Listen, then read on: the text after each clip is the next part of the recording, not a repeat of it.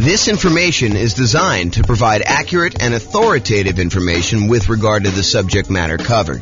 It is offered with the understanding that the presenters are not engaged in rendering legal, accounting, or other professional services. If legal advice or other expert advice is required, the services of a competent professional should be sought. Welcome to the New Bedford Real Estate Investing and Real Estate Financial Planning Podcast. Learn all about investing in real estate in New Bedford, Massachusetts, with a combination of real estate financial planning and modeling with numbers specific to New Bedford.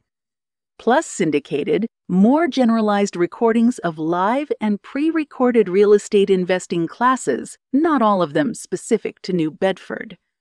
Be sure to stay tuned after the podcast for a message from our sponsors. Well, good morning and welcome, everyone. I am your host, James Orr, and today we have a really exciting class because everybody knows that if you put 25% down after buying an owner-occupant property and you're trying to acquire 10 properties total, 9 rental properties, everybody knows that putting 25% down is way better than utilizing the Nomad strategy of buying an owner-occupant property, moving in, living there for at least a year until you save up to buy the next property, then buy the next property, move out of the other one, convert that to a rental, and repeat that process until you have 1 owner-occupant property and 9 rentals. Everybody knows that 25% down is better. Or is it? That's what we're going to find out today. Today we're going to find out, is it better to put 25% down and buy 9 rental properties? Or is it better to do the Nomad strategy and buy 5% down? And in both cases, we're going to buy an owner-occupant property first. When we put 25% down, we're going to buy the owner-occupant property and we are going to live there forever. We're going to put 5% down. We're going to move into a property. We're going to live there forever. And then we're going to start saving up for 25% down and buying as many 25% down properties as we can, maximum of 9. Or we're going to do this Nomad strategy, save up 5%, move in there, live there. And then once we save up our next 5%, we're going to buy the next 5% down property and do this. You would think to yourself that, hey, I only need to save up 5% to buy the other ones. I'll acquire those rental properties quicker, and that will be better. But with the 25% down one, it may take you longer to save up your down payment, but when you buy the property, presumably the economics are a little bit better because you put more down, so your cash flow is going to be better. And if your cash flow is better, that's going to help you save for the next property. And when you're putting 5% down in some markets, you're going to have some negative cash flow. You're going to have some deferred down payment because you didn't put enough down in those markets to have positive cash flow. So by having negative cash flow, it's actually slowing down how quickly you could save for the next property. There's some really interesting market dynamics going on as to which one of these is going to be better. And that's what we're going to find out today. We modeled this in over 300 US cities. I basically took the median price, what you could get for rent on that property, what the taxes, what the insurance would be, what the appreciation rate would be, what the rent appreciation rate would be, what somebody might be earning in that particular marketplace. And I said, let's go ahead and model this head-to-head strategy of, should I put 25% down or should I do this Nomad strategy? Of course, after you bought that owner-occupant property with the 25% down. And now we're going to be able to see in each market which one's better. And I will aggregate it all for you, but you're welcome to go drill down and look at your specific city to see if this would be better in your city or not. So to clarify, in both scenarios, we're buying that owner-occupant property first. We're putting 5% down, we're going to buy an owner-occupant property. Part of the Nomad strategy, that's normal. We're buying these 5% down owner-occupant properties repeatedly. We're buying those, moving in, living there for a year, and then converting to a rental. That's a little different than when you do the 25% down because we're saving up buying that owner-occupant property first. We're putting 5% down. Yes, we've got private mortgage insurance because when you don't put at least 20% down, the lender's like, hey, look, I want you to buy this third-party insurance policy in order to protect me in case you default. So yeah, we put 5% down, we've got PMI. And that is true whether you're doing the Nomad strategy or you're putting, the 5% down to buy the owner-occupant when you're eventually going to do the 25% down payments. When you do 25% down, you do not have PMI. When you're buying the property and you're putting a full 25% down, that's more than 20%. And so the lender's like, I don't need PMI for that. But anytime you buy with 5% down, you will have PMI. Okay, so in both scenarios, we're buying that owner-occupant property first.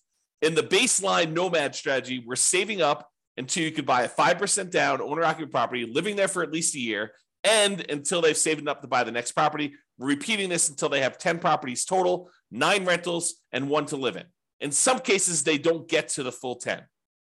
They end up either running out of time or they become financially independent before that, and then they may no longer qualify to buy ones. Now realize, this is a really big, important difference. So like if you started zoning out a little bit, thinking about your own situation, which I do all the time, but if you're zoning out thinking about your situation, this is important for you to understand. When you do the Nomad strategy, the last property you purchase is the most expensive property you purchase and the last one to be paid off, and it's the one you're living in. You're living in that last property because you buy a property, you move in, you live there. Then once you've saved enough, you move into the next property, you convert the previous one to a rental. But you're moving in, you're always moving into that most expensive last property that you purchased. And that one happens to be the last one that gets paid off because we're not aggressively paying certain properties off in advance. We're letting them just get paid off naturally. So the last one you buy when you're getting 30-year mortgages is the last one to get paid off. This is important. Why? Because when you're putting 25% down, when you're doing the 25% down strategy, the first property you buy is the one you live in forever. And that one gets paid off in almost all cases about 30 years from when you start. That's not true with doing the Nomad one. The one you live in doesn't get paid off until it's the last property you buy and then 30 years later. Why is this important? It's important because when we calculate if somebody is financially independent or not, if they have their owner-occupant property paid off, it means they don't need to cover that as an expense in order to be financially independent. It lowers the bar of what achieving financial independence is. If you needed $10,000 a month in order to be financially independent, and part of that included a $2,000 a month mortgage payment on a property you were living in, when you pay off the property that you were living in and you no longer have that mortgage payment, of course, you've got taxes and insurance and maintenance and all that other stuff, but the actual mortgage payment that you had to pay when you were living there, you no longer need to have that to cover in order to be financially independent. So instead of you needing $10,000 a month, if $2,000 a month of it was your mortgage payment, now once you paid off your mortgage, you really only need $8,000 a month to be financially independent. And our software in our modeling does take that into account. So this difference between which property you're living in and when you bought it and when it gets paid off might just come into play. It might just be really important here, which you will probably see. I'll give you a hint. Because with the baseline Nomad one, it's the last one you buy.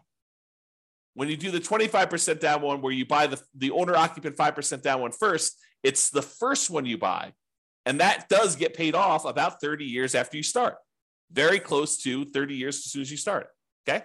All right, so for baseline Nomad, they buy the next property when they've saved enough for down payment, plus closing costs, plus 6 months of reserves for their personal expenses, and 6 months of reserves for all the properties that they own, including the one they're about to buy.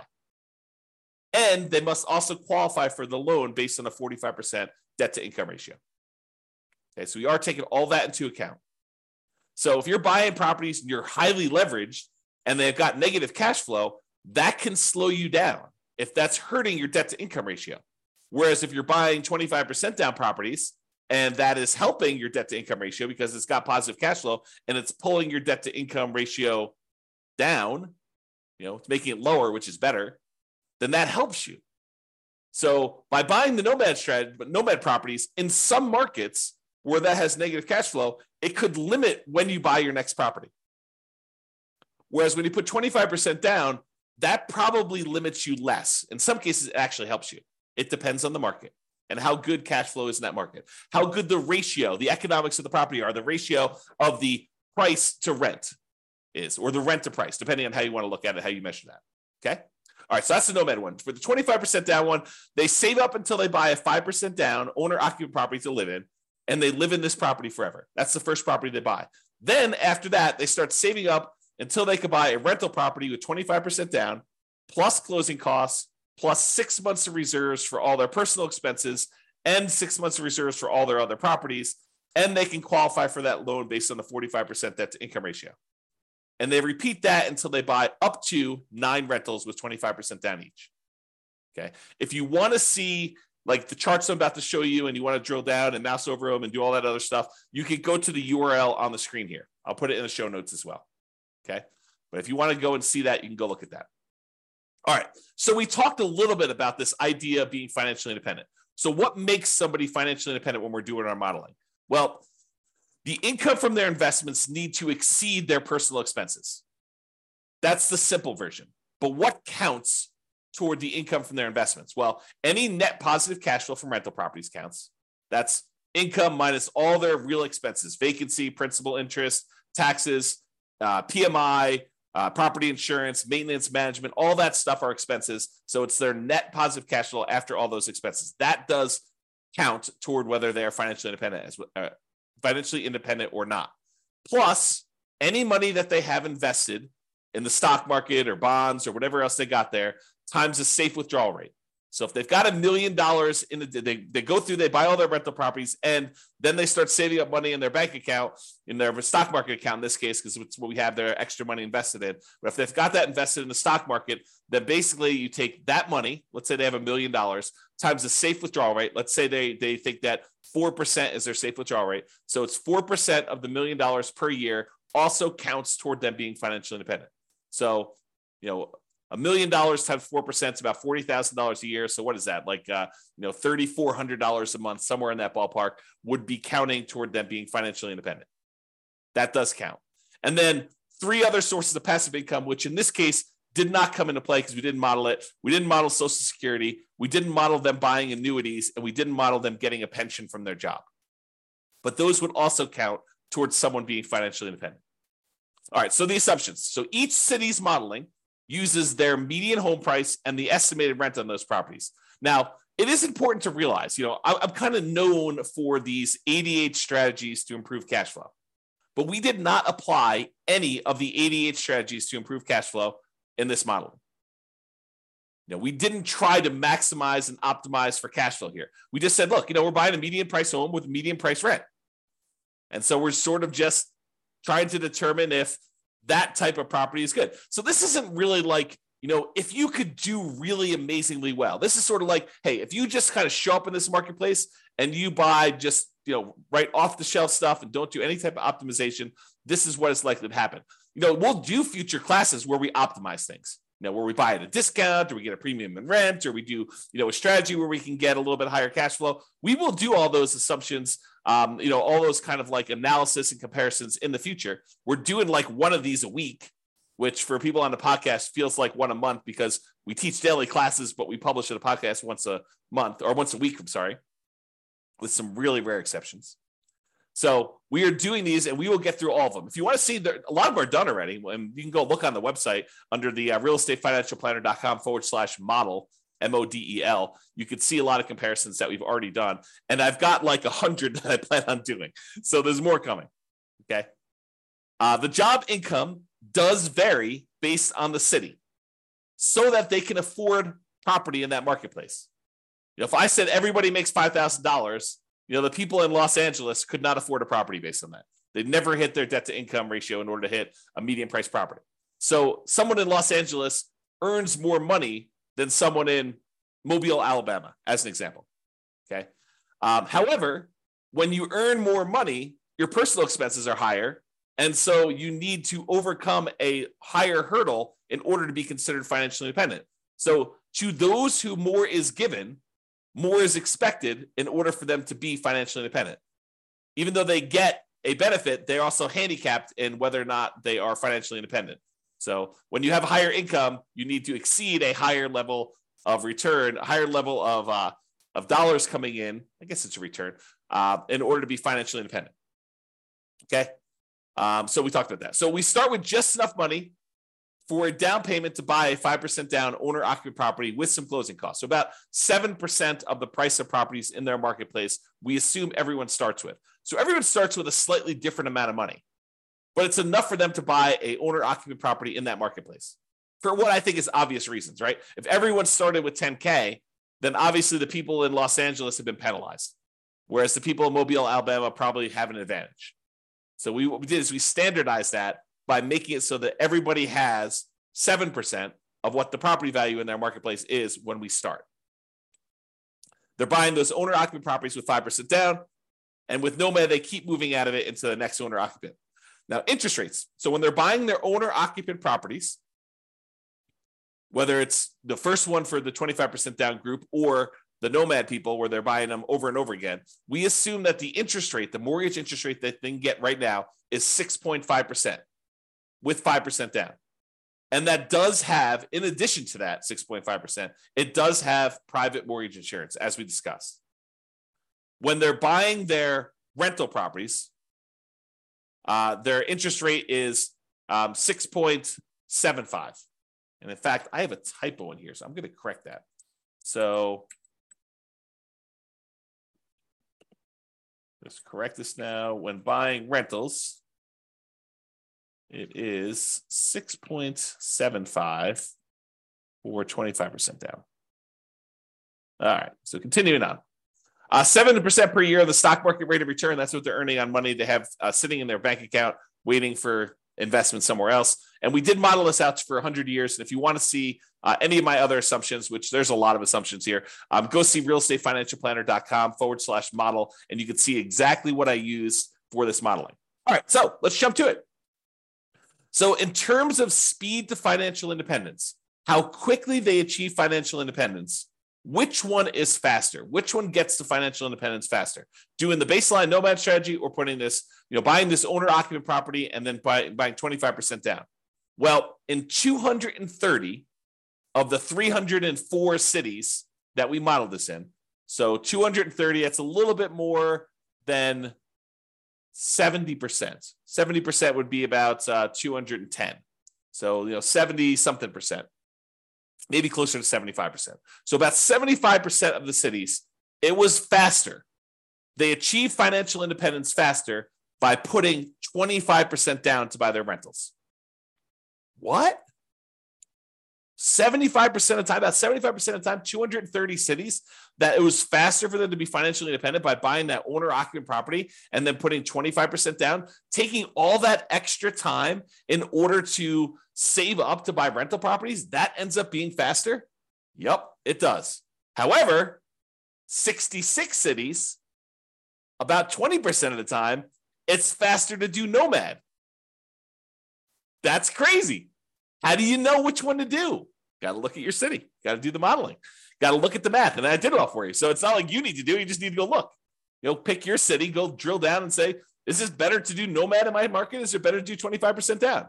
And then look at your situation and understand the pros and cons and what's actually happening and why it was better. And maybe there's an exception. Maybe if you're, optimizing for your cash flow, maybe it is a little bit better. Maybe if you decide to pay off your properties early, it's faster, right? You got to go look and see that. That's why we're doing all this analysis. That's why it's fun. Okay. In 8 cities, it didn't make a difference. They achieved financial independence in exactly the same month, whether they put 25% down or they did Nomad. In 8 cities, it doesn't matter. Okay. So that's what was going on with there. So you can see, though, the breakdown of when this happens. The gray area is your 25% down. The red in the background is your baseline Nomad. And one of the interesting things, remember I made that really big point out of, when you do the 5% down and then you buy 25% down rentals, the property that you're living in as an owner occupant is the first property you buy. So that property gets paid off after about 30 years. Well, what do you think is going on with this big line right here? There's a whole bunch of cases where what made the difference between you being financially independent or not was you paying off that owner occupant property that you lived in. It just occurred naturally. Eventually, you no longer have a mortgage on the owner-occupant property you were living in. And when you do that, your threshold, the bar comes down for what it takes for you to be financially independent. So we see this huge spike when those mortgages get paid off. So that's what's going on. Eventually, someone ends up, having all these mortgages paid off, and that makes a huge difference for the 25% down group. You'll notice that doesn't show up for the Nomad group because they're constantly moving into another property. And so the last property they buy is the one they need to wait to get paid off when you do the Nomad property, when you do the Nomad strategy. Okay. So another way of thinking about this is buying that owner-occupant property and letting it get paid off makes a huge difference in when you are financially independent, which we will cover in a future class. We will do just a straight up comparison of 25% down where you buy an owner-occupant and 25% down where you don't buy an owner-occupant, and maybe 20% down where you buy an owner-occupant and 25% down, or 20% down where you do, 20% down where you do and don't buy an owner-occupant. And maybe we'll even do some other comparisons, some other interesting comparisons where you do that. So my wife and my puppy have just walked past my backyard. Like we've got a gate and open space and stuff. And they just walked by and I saw them. That was very, very snuggly. Okay. So that's what's going on here. So you can look at it and see just how big of a difference this makes in some cases. The green dots show where 25% down was better by this number of months. The further away we are from this zero line, the better it was. So this, for example, this extreme dot here is about 125 months better, about 10 years faster for them to achieve financial independence. That's the extreme, right? There's a bunch, though, in the kind of 5-year point where it's about 5 years faster for them to be putting 25% down than doing the Nomad strategy. And some of the Nomad ones where, Nomad is faster than putting 25% down, some of those are, 3 years. Definitely 2 years is a big group here where it's 2 years faster for them to have done Nomad. And is it skewed where, is it better to do this strategy when you have higher priced houses? In my opinion, there seems to be a preference for when you put 25% down, that tends to be a better strategy with more expensive properties, right? This axis right here shows you how expensive the properties are. These are inexpensive properties over here. These are the more expensive properties over here. And you can see that it tends to be more green, better with 25% down when we get up into the more expensive properties. It's not exclusively. There's one that's almost $1 million that was better to do Nomad, but it seems to be a pattern, a slight pattern that when you have more expensive properties, it tends to be a little bit better to put 25% down. That's what the data suggests. Okay. All right. So we talked about speed to getting to net worth. Speed to getting to financial independence. Now let's talk about net worth.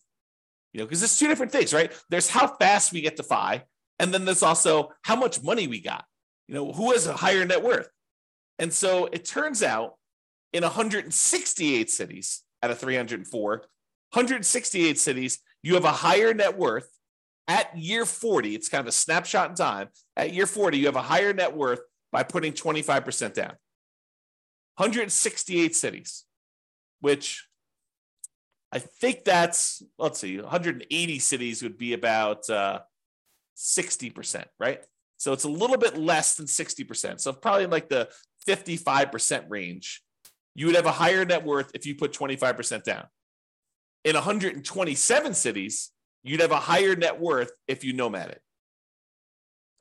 So not as extreme. Now, 40% of the cases, a little bit less than 40% of the time, it would be better for you from a net worth perspective to do Nomad.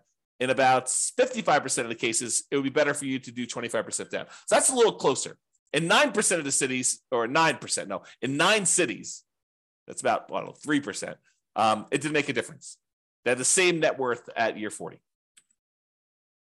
All right, so you can see the difference and how big the differences are. There are some big differences. There are some cases where it's, $5 million difference at year 40 in net worth.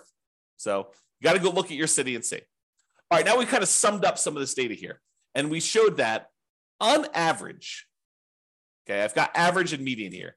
On average, it is 25.3 months faster for you to be financially independent by putting 25% down, by buying an owner-occupant property, then saving up and doing 25% down to buy your rental properties.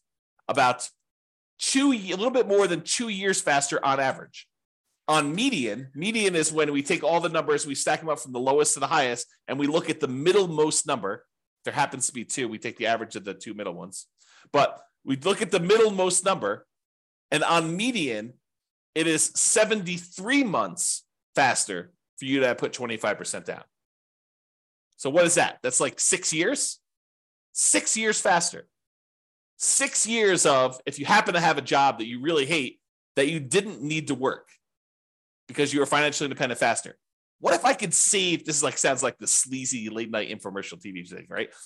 What if I could save you 6 years of working at that job that you hate just by changing the way that you acquire rental properties? That sounds so bad. It sounds so sleazy, right? What if I could save you 6 years? Yeah, that's really what it is, right? I mean, that's what we're talking about. If you do this 25% down, then you've, on median, half the time it's better than that. Half the time it's worse than that. That's what median is. It's better for you to put 25% down. 6 years. That's a big difference. I mean, even on average, it's 2 years. I mean, think about it. 2 years of not having to go into a job that you hate. Now, if you love the job, you can keep working. Do whatever you want to do, right? Now, difference in net worth. So on average, the difference is about $235,000. Not that big of a difference. On median, it's about $377,000. Okay. And on average, it's slightly better in terms of Nomad. On median, it's slightly better in terms of 25% down. So go figure. There are some really extreme cases with Nomad where it's much higher, and there are some cases where Nomad where it's not as good. Okay. Now, as far as risk goes, the risk, I think, varies a little bit, right? Because when you put 25% down, you end up having slightly lower risk with all the things associated with debt. You know, like your debt to income ratio tends to be a little bit better in general. Like you would think, right? Because you're putting more down. So your debt to income should be a little bit better. So let's take a look. Debt to income. Yeah, debt to income is a little bit better on average for 25% down and a little bit better on median. I mean, but are we talking about like these monstrous differences? No, it's 19.6 versus 18%. I'm sorry, 19.6 versus 18 for the difference between median and average. It's 30% debt to income average for baseline Nomad versus 19.6. So not insignificant, not horribly bad. What about debt to net worth? Well, same thing. Whenever we're talking about debt, you're probably going to see that 25% down is better because you have less debt. You're putting more down in general. And your debt to your account balance, your liquidity. Well, when you have more money because you didn't put enough down, you didn't put more down for the 5% down Nomad, you tend to have a little bit more liquidity. So the amount of debt you have compared to your bank balance, a little bit better for Nomad. Then months of reserves, we looked at that, and then rent resiliency, we'll cover those another thing. But the like risk measures are split. It's not universally better one way or another. Okay. In some ways, it's better to do Nomad. In some ways, it's better to do 25% down. All right. So remember, we've been talking about the median property and sort of like the associated rent that goes along with this. You could apply those 88 strategies to improve cash flow and improve on these. So you shouldn't think, this is exactly how I will do. I mean, it'll never be exactly how you will do because there's no way that things will fall into place and be exactly the same. I just watched this documentary on Infinity. And they were talking about how, there's an infinite number, if imagine, hypothetically, theoretically, there was an infinite number of universes where an infinite number of us existed. In that case, with an infinite number of us, you could possibly achieve this exact simulation, this exact model. But in this universe, not likely. The chance of property prices going up exactly 3% and interest rates remaining exactly at 6.5 or 6.75, depending on which one you're buying, for the entire 100 years that you were doing this, and you managed to get that, and taxes and insurance went up by that exact number every time. I mean, the chance of all that happening is like zero. Okay. So we're basically using this median price property, what rent might be on those. You should be able to choose and do better, right? And we do some modeling where we do those improvements. You can see the impact. Go look at the realestatefinancialplanner.com/model, or we'll do future classes where we compare those different things. But realize that I am not an expert at 300 markets. So if you are an expert at your local market, if you go to realestatefinancialplanner.com/model and you see my assumptions, you're like, James, your assumptions for my market are not exactly right. I mean, normally we'd be buying properties that are 10% less in price, or, getting a little bit better rent to price ratio than what you're talking about here. Yeah. Let me know, reach out via email. I will go update those. I'll rerun it, and it will update all these charts. It won't update them in the video, but it will update them on the website so you could see the most up-to-date versions. And that may change things for some folks, right? Not every market, but in some markets could change things. So reach out. And I'm not trying to show the best case, right? I'm not trying to show the property that only you could buy once every 7 years because it's so good that they only show up once every 7 years. I want to do what the average Joe real estate investor, and Joe could be male or female, shows up in a marketplace and does. What could they very likely achieve by just showing up there that any real estate investor in that market could expect to achieve? And I have a typo. So I will do that. Could expect to achieve. Okay. So in conclusion, in our current market conditions, current price, current interest rates, current rents, in about 300 plus US markets, using what I consider to be less than ideal median price rent properties, putting 25% down is a faster path to financial independence in about 230 of 304 cities, or about 76% of the cities. For net worth, 25% down still wins, but it's only in 168 cities of 304. The market does matter, though. You would not be able to improve. You will not be able to improve your time to financial independence in every market by doing this. You got to look at your market, your specific situation, how much you make, how much you're saving, what type of properties you're buying. Like, all that stuff can really have an impact, especially when it's close. It's best if you look closer at your specific market and apply as many of the 88 cash flow improving strategies as practically possible to improve on your own implementation of this. You can go check out realestatefinancialplanner.com/model for more information. So that's all I got. I hope you enjoyed this class. I really do like these classes because I think it dispels some of the myths out there about folks saying, oh, it's obviously better. You always put 25% down. Maybe. It's always better. You always do Nomad. That's going to be so much better. Maybe. You got to actually look at the math. And now we could see if we do this in 305 markets or 304 markets or whatever it is, we could see the difference of what is likely to happen. There you go. That's all I got for you.